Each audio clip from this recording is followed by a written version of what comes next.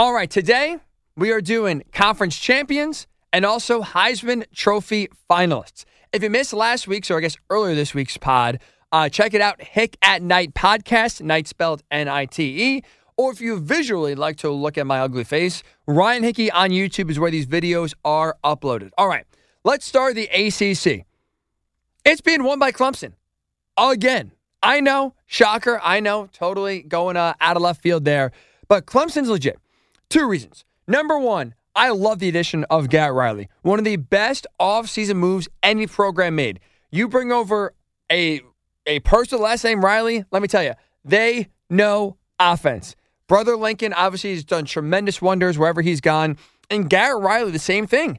Every quarterback he's worked with has had a big year. So I expect this offense for Clemson to be more explosive, more exciting. Cade Klubnik, I think, is going to be a big beneficiary from that. And we've seen with Dabo Swinney and his offense, now that they've been around for a while, right? When you don't have Trevor Lawrence and when you don't have Deshaun Watson, their offense is pretty stagnant. It was pretty stale. And so now you finally kind of make some staff changes. You bring in Garrett Riley and kind of go outside your comfort zone, go outside the Clemson family. That's going to be a huge boost for Dabo, for Klubnik, for this Tigers offense. I think they're going to hit the ground running and have a big year. Again, Garrett Riley coming over from TCU. Look what he did with the Horned Frogs and Max Duggan last year. So that's one reason why I'm in on Clemson. Obviously, their defense is going to be stacked as well. I feel like a given, right, every single year with the Tigers. But also, too, I'm not buying Florida State. To me, the Seminoles are frauds this year. I don't understand the reason why so many people are buying in. I don't see it. What am I missing here? Florida State last year, yes, finished the season on a 6-game winning streak. That's why I think a lot of people are in on the Seminoles. Look at who they played. They beat nobody. Duke, Oklahoma with one of their worst finishes they've had in a long time in the bowl game. Florida State beat no one of consequence last year during that 6-game winning streak at the end of the year that kind of basically put lipstick on a pig of a season. I'm not buying the Seminoles. They, to me, are fraudulent. And until they actually win a big game, I'm not going to believe they will. Especially, too, look at that schedule. I know they play LSU week 1, and that does not count, I know, for conference play, and that's all we're talking about here. I think they're going to get their clock cleaned against the Seminoles in week number 1. And then you go on the road at Clemson week 4. They are winning that game. They are not winning that game. I don't think they're on the same level as the Tigers. That is for sure. Clemson winning the ACC. The SEC is going to Vanderbilt. Oh, I'm just kidding. I can't do that. It's Georgia. It is Georgia. Their defense is loaded. Carson Beck is someone that's going to just be a total game manager. Mike Bobo, again, should be fine, and just don't get too crazy now as Georgia's new offense coordinator. But I don't really think this year, honestly, the SEC is that deep or that potent.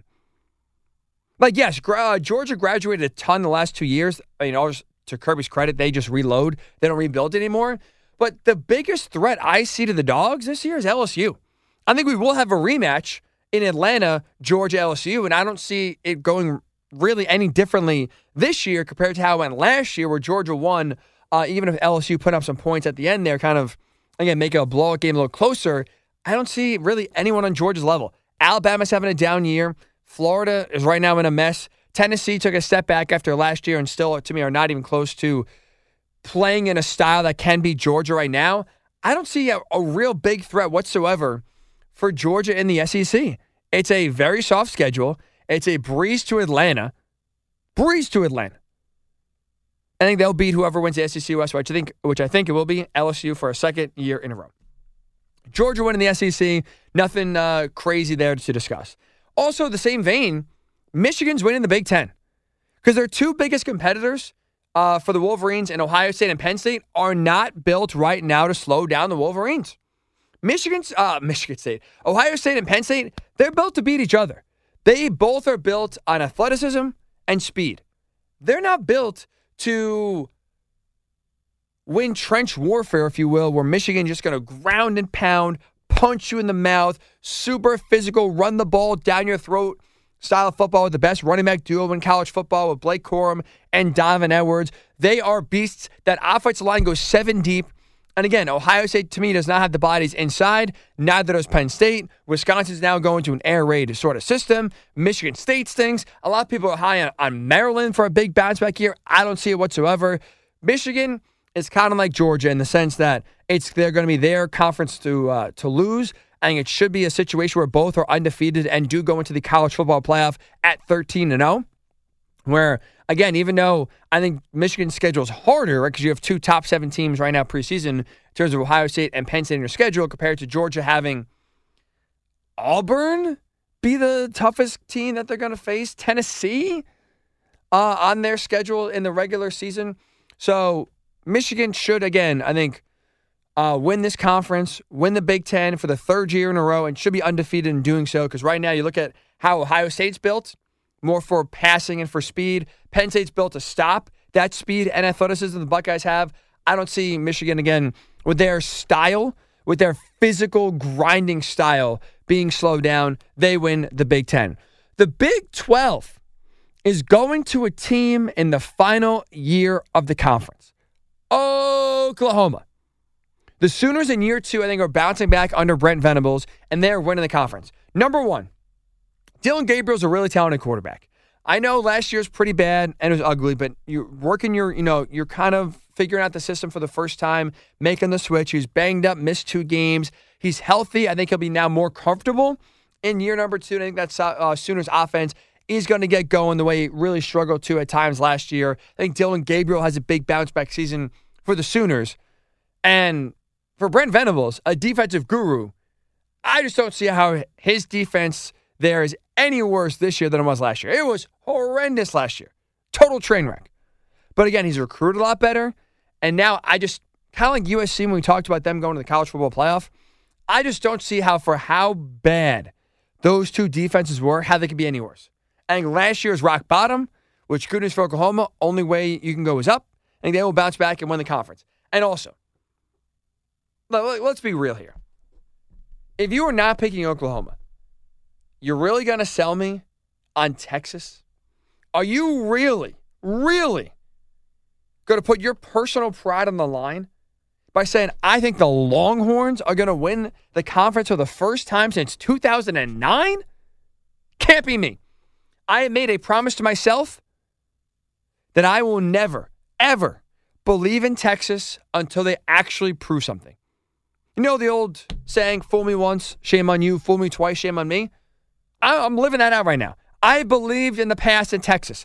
I have looked at the quarterbacks and the coaches and the recruiting numbers that they have brought in year after year after year, and I thought, this is the year Texas is going to break through. This is the year they are legit.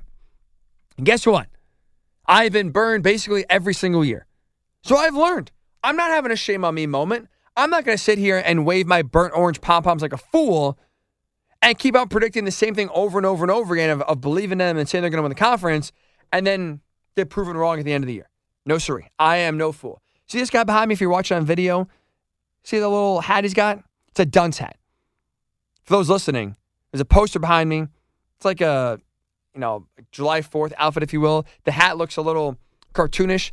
That is a dunce hat. That is anyone who picks Texas. That's what you'll be looking like at the end of the year. A dunce, a fool, a clown. You cannot hitch your wagons to Texas after they have burned everybody year after year after year. No way. And if you heard Brett Euromark, Big 12 commissioner at the Texas Tech Red Raider luncheon the other day, I'm going to go on a limb here and say, if it's a close call, I don't think the referees are going to be ruling in Texas's favor. The guy's openly rooting for Texas Tech to beat Texas when he's down there for Thanksgiving. The commissioner of the Big 12 is openly rooting against the Longhorns. Texas has made, on their own, failed a bunch. Now with the conference against them? No. I know Oklahoma's leaving as well. I get it.